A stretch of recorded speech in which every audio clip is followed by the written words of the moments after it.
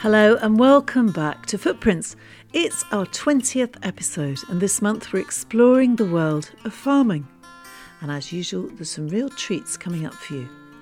We'll visit an alpaca farm within 10 minutes walk of the city centre.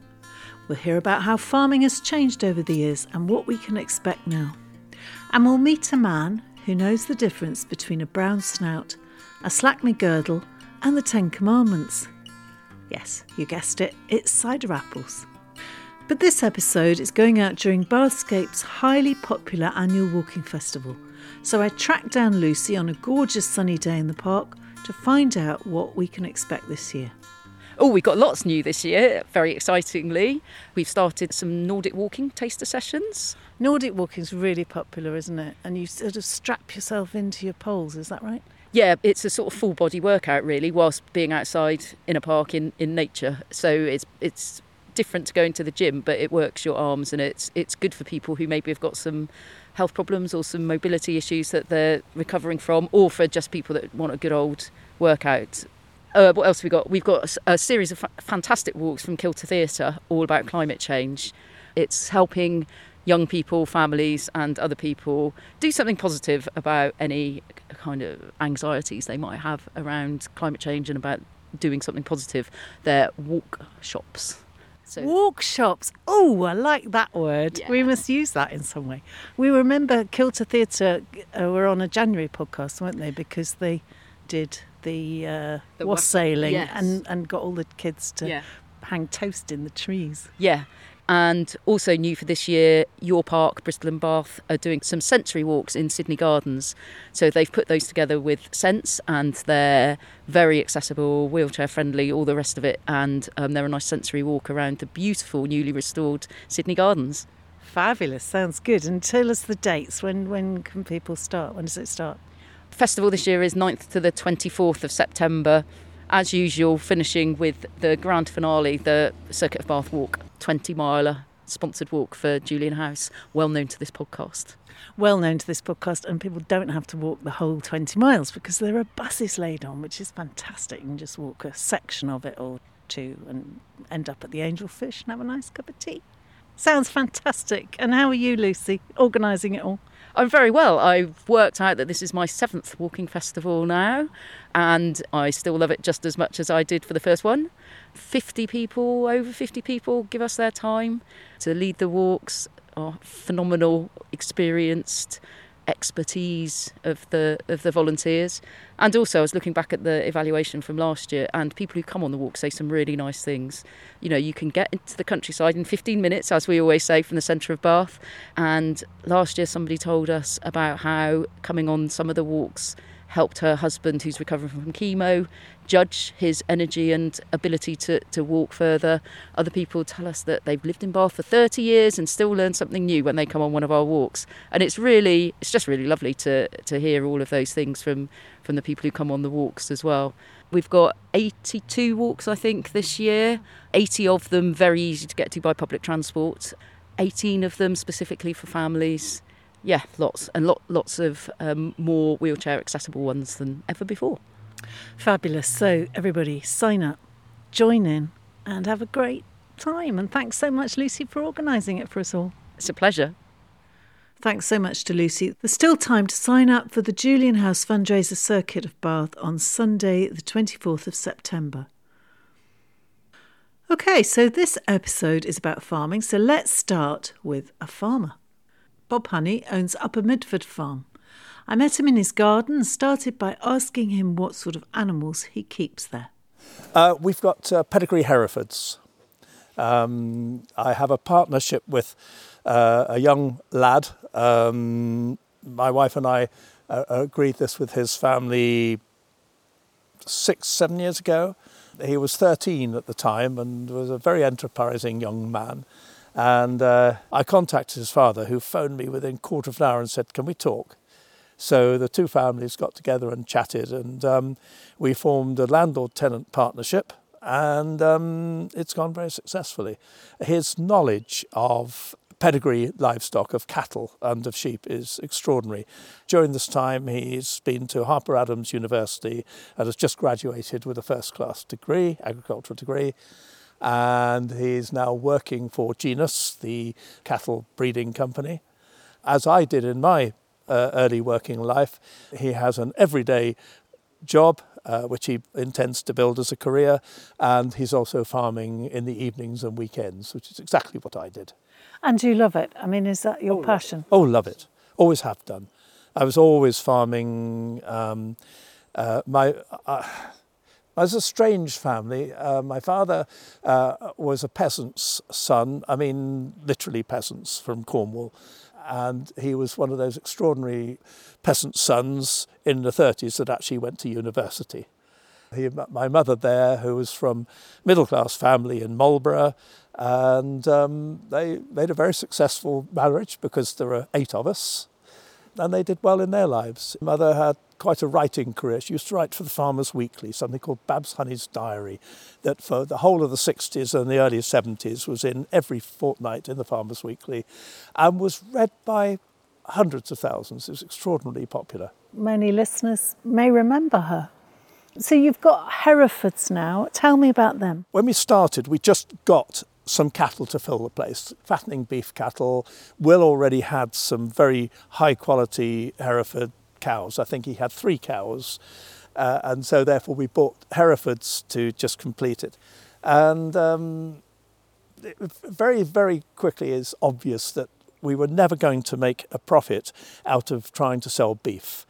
And so it was Will that pointed out that maybe selling breeding stock at a higher value, if we can sell a bull for 5,000 guineas instead of a beef animal for £1,400 at about the same age, in fact, even slightly younger, immediately that makes sense. But we can't sell every bull at 5,000 guineas, and not all the stock are bulls, but we can sell some heifers at a premium price because the genetics are so high. You just said the word guineas. Guineas are still used. We've got a bull going up to the bull sale in Shrewsbury in a fortnight's time, and he'll be sold in guineas. And the old idea is that the pounds come back to the farmer or the vendor, and the shilling or 5 pence goes to the auctioneer.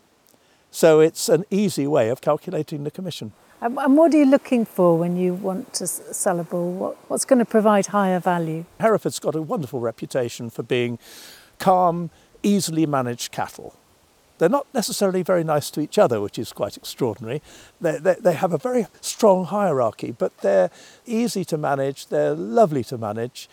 So temperament is important. It's not the most important, but we wouldn't keep anything that showed an aggressive manner. We just wouldn't want to breed from that, and nor should any other breeder.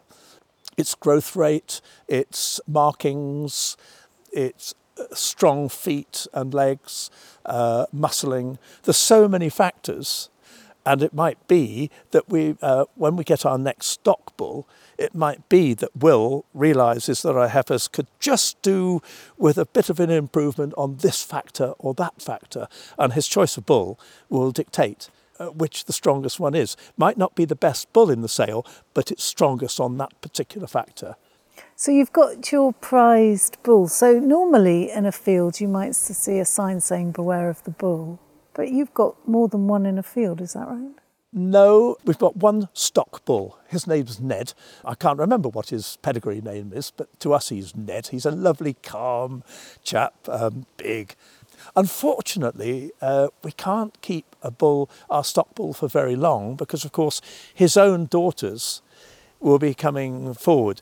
In a big herd, you can probably afford to have a few bulls around, and so therefore you can do that. We can't, not on our numbers. So we'll be finding a new home for him. He'll sell very well because he's such a good bull, and we'll buy a new one from somewhere else. To bring in new genetics? Yes. So it's just luck. I mean, we have, there's 14 calves out there, of whom this year only 3 are bulls. That's how it goes.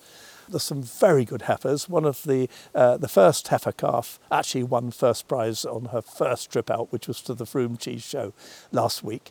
Beautiful little animal called Rita. And some of them will be show animals. Some will be good commercial breeding stock. 1 or 2 of them will be beef, but mostly will be breeding. So apart from your pedigree Herefords, I know that you also have an apple orchard. When I sold my business and my daughter's children became school age, I suppose we were both looking for something to do, and I always loved orchards, and chatting to Julian Templey, the famous cider maker from Barrow Hill, who also has the apple brandy, the Somerset apple brandy, which, if you don't know it, knocks the spots off most Calvados. It's wonderful. I accepted his invitation when I was down there buying cider and brandy to have a look round his orchards, thinking it would only take half an hour. But 2.5, 3 hours later, I came home determined to plant an orchard. So I did that with just enough apples to produce 7,000 litres, which is the magic figure. You don't pay duty on 7,000 litres, but you pay full duty if you go to 7,001. So we just stayed at 7,000 litres for a while, selling very successfully to local pubs, and then we decided to increase. We said, let's double. So we went to 15,000 litres, and we're just beginning to clean the equipment, and the chap that we were buying apples, because our orchard at this stage was still very, very young. And he phoned me one day and he said, I've just been offered a load of apples from Glastonbury Abbey. Would you be interested? I thought, well, we've got to, haven't we? Absolutely got to. So we agreed on that. So we went suddenly from 7,000 to 20,000, and we sold all of that the following season. This is proper cider. I should think it's probably 95% of the cider that's drunk in this country is actually made from apple juice concentrate. It's never seen an apple itself. It's apple juice concentrate, very often from China or Turkey. And it's fermented very quickly and then watered down to the correct percentage alcohol. And they add malic acid and so on just to make it and still call it cider. It doesn't seem quite right. Whereas we'll press the apples, ferment it naturally at ambient temperature, and our cider we won't begin to drink the new season cider till about April or May, when we feel it's matured enough. And that's proper craft cider. Are they apples you could eat? Traditional Somerset or West Country bittersweet has got the right mix of sweetness, of sugars, and of tannin. The East Country ciders and ciders you'd make from just ordinary culinary apples don't have that bitterness, and they're just not the same. Most ciders are a blend rather than a single variety. I know we go for single varieties with wine in the main, but with ciders it does pay to blend. And this mix of acidity and tannin. We will use a small amount of Bramley. If Bramleys are offered, and a few people around here hate to see the waste, to see their garden littered with apples, and they bring them along and we press them. And as long as there's not too many, they give just a little bit more bite to the cider. Tell me the year of the apple, a year in the life of an apple. Let's start from January the 1st. The trees are dormant. It is one of the times to prune. It comes on through. We watch the orchards come into blossom, which is absolutely wonderful. And then we watch for the fruit begin to set. Then by June, there's sometimes something called June drop. If the tree decides it's been a bit ambitious, it will drop sort of just pea-size or bean-sized apples and drop them so it can concentrate on the ones it keeps. Different varieties will mature at different times. And with a cider apple, you do not pick from the tree. You want it to maximise its sugar production. If you pick from the tree, some of the starches have not converted to sugars. When they drop, more of the starch is converted to sugars, and if they're left a bit longer, even more have dropped. Proper cider, you do not add sugar. The percent alcohol is entirely dictated by the percentage of sugars in the apples, and ours normally works between 6 and 6.5%. So there we are. So the apples are now on the ground, left there a little bit. Commercial orchards will shake the trees, and then they're milled, because you can't press a whole apple. What's involved in milling? I only know that in terms of flour. In the smallest sense, it's a cheese grater, in effect, mechanical, electrically driven cheese grater. And that will chop the apples into tiny little chips, and then they can be pressed. Forget about treading the apples like you do with grapes. That wouldn't do it.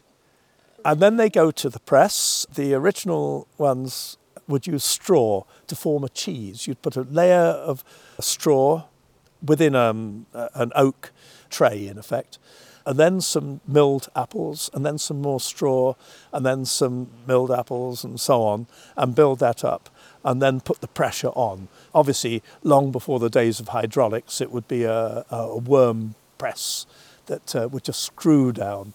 The old thing about rats going in there isn't entirely fictitious. Old trees don't have much nitrogen in the fruit, and nitrogen is quite useful for a full fermentation. And protein, of course, is the best source of nitrogen. So in the farmhouse vat, they might put a piece of ham or beef, and it would be dissolved and the nitrogen released, and that would be used by the yeasts to help improve the flavour of the cider. Well, they're not going to use some of their expensive beef or pork in the farm workers' cider. So the odd dead cat or dead hen would go in there, because you're talking about something sufficiently acidic and sufficient alcohol content that it'll kill any pathogen. And so it did happen. Will be beautifully dissolved and improve the quality of the cider. This year we've had a baking summer followed by an incredibly wet July and August. Does that have an impact on the trees? It will, and I can't tell you what. Some varieties will like it. I mean, there's so many apple varieties. In our small orchard, we've got 10 different varieties. Brown Snout and Harry Masters Jersey, Slack Me Girdle, the 10 Commandments, Yarlington Mill, Stembridge Cluster, and a few others. And they'll all benefit differently. It's one of the pleasures of a mixed orchard. Tell me, Bob, from your perspective, how has farming changed over your life? Well, I learnt farming from my father's knee and from college, and really that wasn't long after the war. And it was all about maximising food production because we had to. Limited resources, the country had no money, couldn't afford to import food, and nor should it, because the rest of the world needed the food. And so everything, the emphasis was on maximising food production. Not very much thought given to the environment. There's such a change now. People's attitudes, even some dyed-in-the-wool farmers are beginning to realise that things do have to change. Not just through legislation, through their own desire, which is rather nice. We're not using fertilisers here. We don't use sprays. We're not organic, but we think about the grazing. We try and encourage the wildflowers rather than suppress them. It's a nicer way of farming. It's a more enjoyable way of farming. So what's the future, Bob? What does it look like? Is it rosy?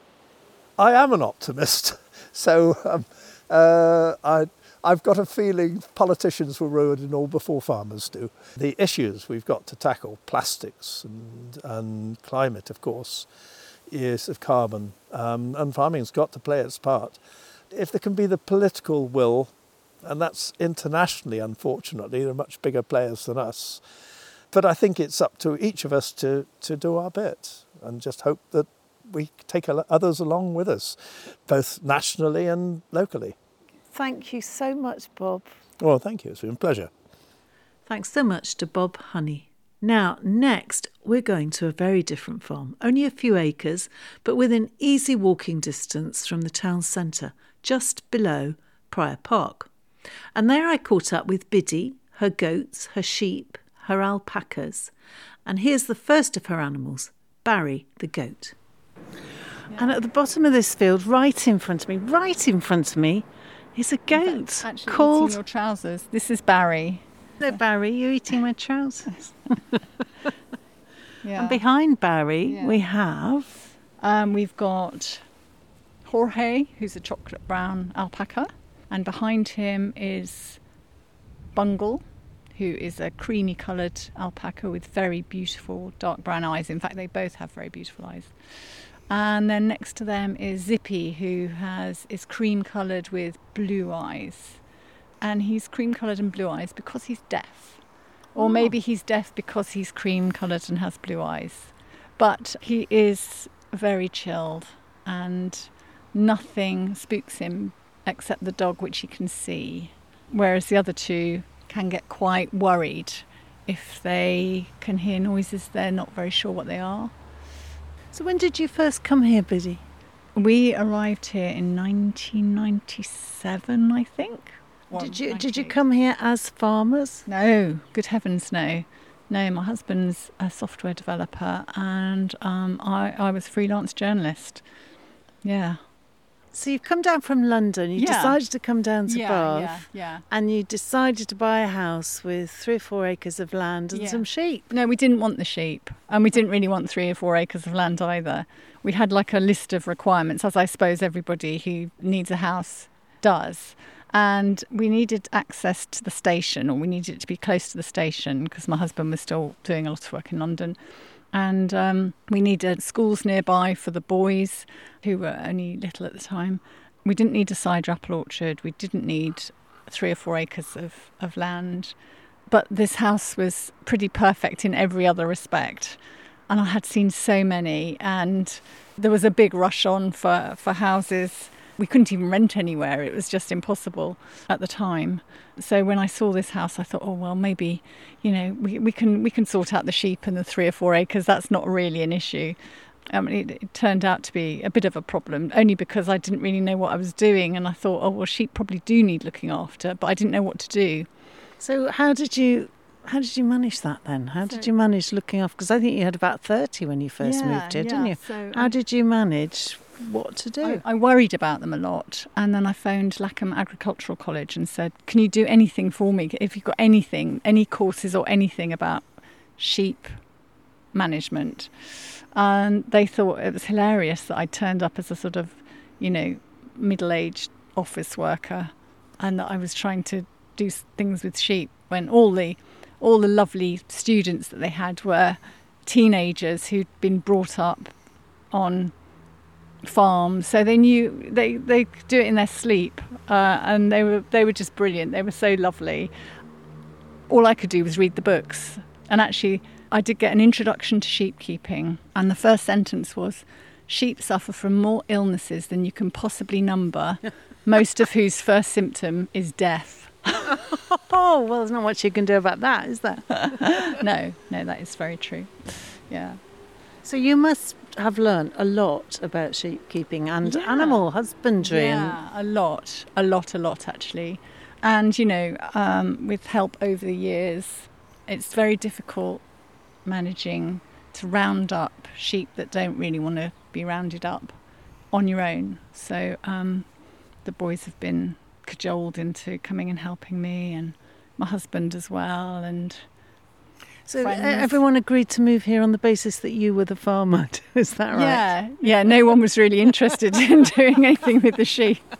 But actually it's worked out fine. We stopped lambing, and we gave some sheep away and just whittled them down just gradually. We were just left with a lot of ewes who just graze. That's all they have to do now, and they're quite sweet. How old do sheep get when you just have sheep and you're not breeding them for meat? So this year we lost an 18-year-old.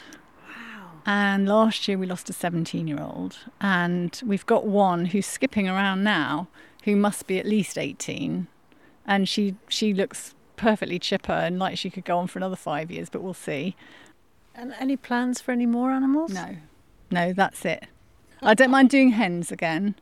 Hens are lovely. They're very chirpy. They're very sociable creatures and very productive and great fun to watch. And actually, when we've had small children come here, that they've been promised by their parents or my friends or whoever they are, let's go and see the alpacas. They're actually not really very interested in alpacas because I think they're quite big for a small child to get close to, and they're not like dogs and cats. You can't really just go up and pet them. They would sort of move away from you unless you did it carefully. And I think children would prefer to have instant gratification on that front.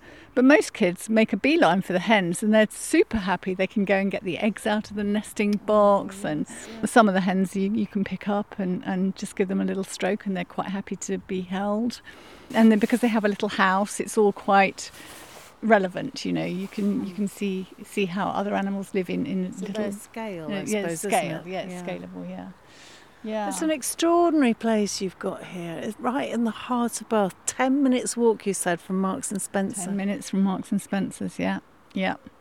We had ducks as well at one stage, and I said to one of the boys that, you can look after the ducks. And he was super good, because I thought it would just be me that looked after the ducks, but he would say that they were his. But actually, he was really, really good, and would go and check on them twice a day and feed them and make sure they were all right. Unfortunately, the fox problem is quite a big one around here. So the ducks ended up being in the circle of life, unfortunately. Yeah. So let's just go and see Barry's mates. Yeah, He's Barry's got a mates. couple of brothers, has he, or something? I don't know that they're brothers, but they all came. They were all born at the same time.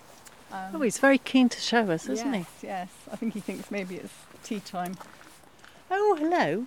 This is Morris. Morris is. Hello, Morris. He's super sweet. We have to feed him separately, because otherwise Barry will eat everybody's, including Morris's, and Morris won't even get a look in. Barry. And then Robin over there, you can see where we've got inspiration, the Bee Gees. I just got it. Barry, Robin and Morris, yeah. Oh, yes. And they're super handsome boys, but this one thinks he's alpha male. They're very handsome, aren't they? And they've got two long, gorgeous, curvy horns, each of them, and long-haired coats, but they're all quite small as well. Yeah, they're pygmies. They're pygmy goats. And I've always wanted pygmy goats. You've got walls, obviously, around, but people must poke their noses over and have a good look, don't they? Yeah, they do, yeah. So that wall over there and this wall down by Rosemount Lane, people look over and, they bring their children and lift them up so they can see them. And there's a big red tourist bus goes past, and every now and again you can see everybody swivel their heads to look at the alpacas. So I think they must be on the agenda for the guided tour. We're not the only sheep up the road. There's another flock just a bit further up Ralph Allen Drive. There's the tourist bus just gone past. Oh yes, there it is. Yeah. So shall we walk back up and have a look at the hens? We can go and look at the hens. Oh, hello. They're very curious, the alpacas, aren't they? They do. They look at you and they want to know more. The sheep would have wandered away by now, wouldn't they? They don't even care. They're not even looking at us. But the alpacas are keeping a very close eye on what it is that we're doing. And I feel like you're getting the third degree from Zippy. I really am. I'm getting the blue-eyed stare from you, my love. So what percentage of your time does it take to look after animals in an orchard? Somebody has to be around every morning to feed them and check on them.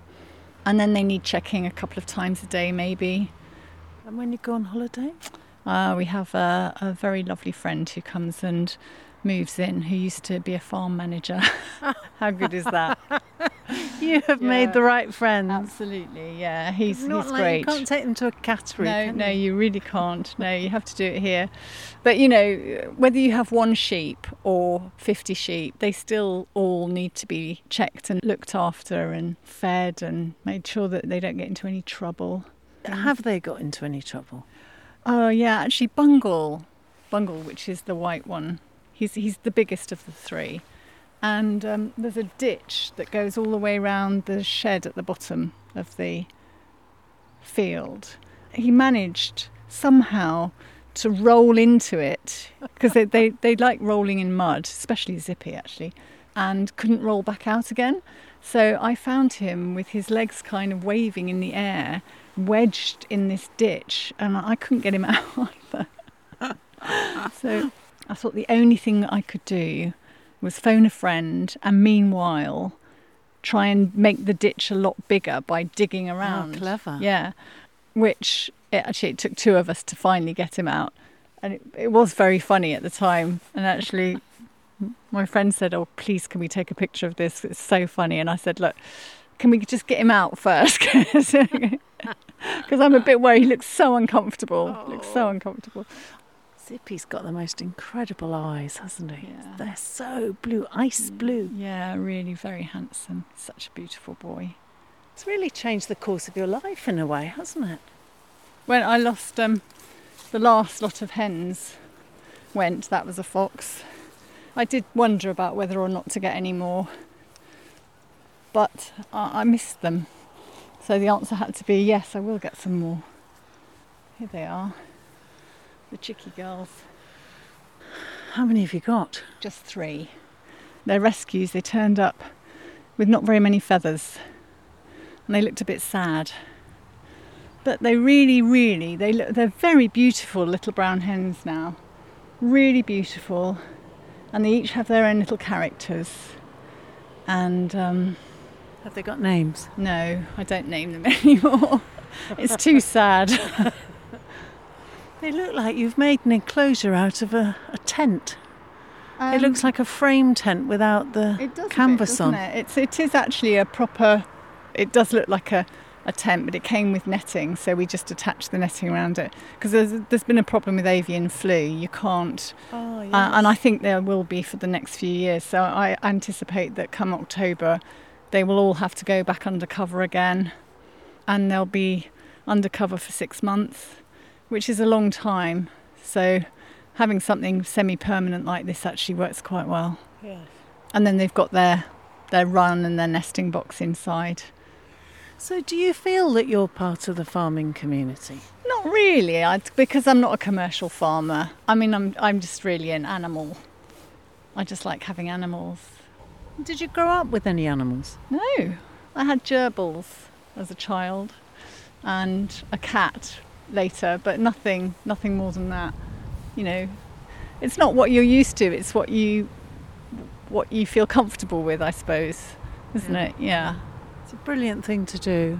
And it's a kind of quirk of fate for you that this house came on the market when you were Yeah, desperate for exactly. somewhere to Yes, live. Yes, I'm sure it was, meant to be. Thanks there to Biddy. Now, in our first feature, we heard quite a bit from Bob about how farmers are beginning to embrace more regenerative farming. So let's hear more now about how farming is changing nationally. The government agency DEFRA is rolling out a raft of new schemes and grants to help all aspects of the environment, including biodiversity, sustainable agriculture, soil management, water quality, and improving natural flood management. And the organisation which helps farmers locally is called the Farming and Wildlife Advisory Group, more commonly known as FWAG. I met up with one of their senior farm environment advisors, Mark Smith. One of his jobs is to help farmers apply for these new stewardship schemes. And I asked him if he thought the government policy changes were going in the right direction. I'm optimistic now that things will change. If I go back 5-6 years or more, then, it was a real struggle to introduce measures on farmland that were going to help biodiversity, species and habitats. You will always have those sort of early adopters, and there's always been a core of farmers that signed up to stewardship schemes many, many years ago, 20 years ago or more, and have always been doing something for biodiversity to sort of, help biodiversity on their land. But now, there's almost going to be exponential growth, I guess, because most farmers will apply for some sort of stewardship scheme, and there are a whole range of those now. Previously we've only had one scheme that includes 2 elements maybe, but now there are various schemes that people can sign up to. So I'm optimistic.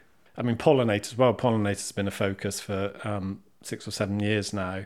But it's very simple on some farm types to provide the resources that pollinators need, and it's the same for farmland birds. It's quite easy for them to do. So what do they need? Pollinators or birds? Well, pollinators obviously need pollen and nectar from flower-rich habitats, And so there are a range of things that farmers can do. And with every stewardship application I do on an arable farm, we always include some sort of flower-rich habitat, whether that is something that's replicating a species-rich meadow, or we have specific pollen and nectar seed mixes that farmers can establish to provide those resources.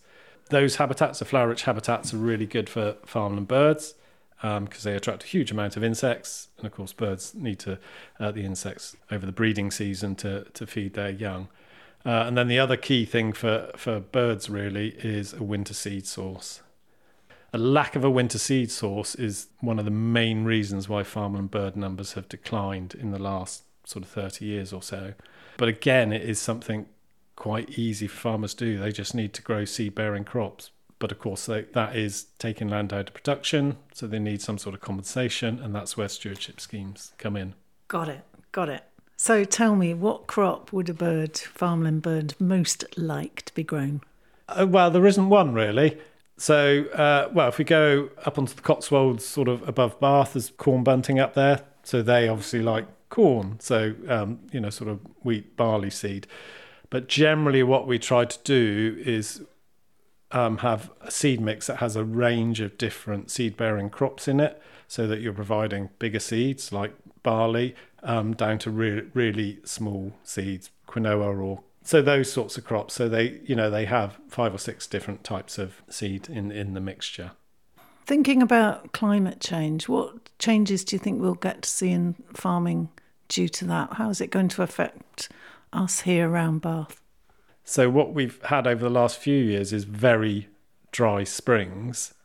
So with some arable crops, with cereal-based arable crops, they're either sown in very early autumn or in the spring. But of course, if you're putting a spring-based crop in and you've got no moisture, then it doesn't grow. And so that impacts on the yield you're going to get. And then this summer, as we moved into the summer proper, it's just been wet. So that's affected arable farmers because they can't combine wet crops. The crops have to be dry. Grain needs to be at a certain moisture content.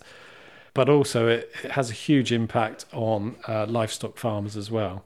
So warm and wet is great for growing grass, but if there's too much wet, you can't cut the grass and make silage or hay or whatever you're going to make with that grass. So it's definitely having an impact now, but how that will change, I don't know. So what's life like for farmers now? Is the climate making things a little more difficult? I think it probably is. But they're a really innovative bunch, farmers, and they're very good at problem solving and coming up with things to, help them continue to do what they do, really. Lots of examples, I guess. I think so recently, probably 8 or 9 years ago, there was a ban on neonicotinoid chemicals. And that had a huge impact on farmers growing oilseed rape because you need the neonicotinoids to control flea beetle, which can devastate crops. So in the first few years after the ban on that chemical, crops were just getting devastated by flea beetle, hugely reduced yields. But through research and trial and error, farmers have come up with sort of more natural ways, I guess, to grow that crop. So they're doing things now with companion cropping, so growing another crop in with the oilseed rape, and that crop deters flea beetle.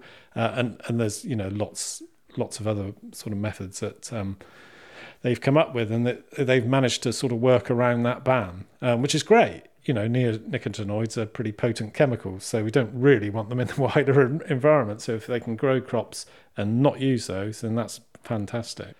We talked about them being innovative with neonicotinoid bans, but there's become this realisation in the farming community that a lot of their systems weren't sustainable. So alongside all these new stewardship schemes coming in that are going to help, farmers are really looking at their systems and what they can do to make them more sustainable. And probably a lot of people out there would have heard the term regenerative agriculture, and that's been going on, I guess, for 5, 6, 7, 8 years now. So farmers really looking at what they're doing and saying, okay, we need to change. Let's see how we can go on that journey and make our farms more sustainable. Give me an example of what that would mean. What changes might they have to make? So regenerative agriculture is mainly about the soil and soil health and providing that healthy soil. The problem with some arable crop rotations is that they're too simplistic and they're taking loads of stuff out of the soil, organic matter being one of the key ones, and not putting it back in. So the soil degrades and degrades and degrades. But with regenerative agriculture, they look at that and look at, okay, what can we do? So they're introducing a wider crop rotation. So rather than having two different crops that they grow, wheat and oilseed rape, I guess is an example of that, very simple rotational system. They're including, 3, 4, 5 different crop types, and that just helps rebuild soil health. So things like arable farmers are growing herbal leys now because that's really good for the soil. They're growing lots of legumes which produce nutrients themselves, their own nitrogen, so they then don't have to put those inputs onto the soil. So they're growing crops to plough back into the soil rather than putting in chemicals and fertilisers. Yeah, exactly that. You're getting much better soil structure. You're introducing more organic matter into the system. Your soil biology is healthy rather than you're piling on loads of artificial fertiliser or sprays or whatever it may be, and that soil health just declines when you do that. And so they're really, really looking at it, and it's just keeping the land green, I guess, is one thing. So when farmers harvest a crop, so wheat in the summer, if that's then going into a spring crop after that, then in years gone by, in the winter, probably half of our land was brown because it had been ploughed and left over the winter. But now we're protecting that soil and using cover crops to protect the soil, stop it from eroding, getting into watercourses, introducing nutrients. And that also helps to suck up any nutrients that are left in the soil, so those don't wash through in the winter into watercourses. So, it's really good. And going back to sort of more of a mixed farming system, I guess, is the ideal. So you've got livestock and arable crops, but that's a really, really difficult thing to do for a lot of people because they haven't got the infrastructure they need for, housing cattle or whatever it may be in the winter months. But it's a really exciting time in agriculture for me, I have to say. It's fantastic what's happening. It's really good. We're definitely going in the right direction now. What a great place to end. Thank you so much, Mark, for your time. And we've had the company of your beautiful spaniel, Luna, all the way through, who's itching for you to play with her. Yes. Thanks very much. Thanks so much to Mark Smith.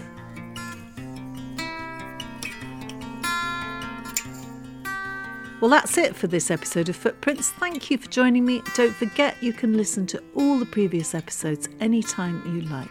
Please share as widely as you can with friends, family and colleagues. For more information on Barscape, visit the website barscape.co.uk. Thanks too to the National Lottery Heritage Fund and the players of the National Lottery for supporting our work. Footprints was hosted and produced by me, Pommy Harmer, and I'll see you next month.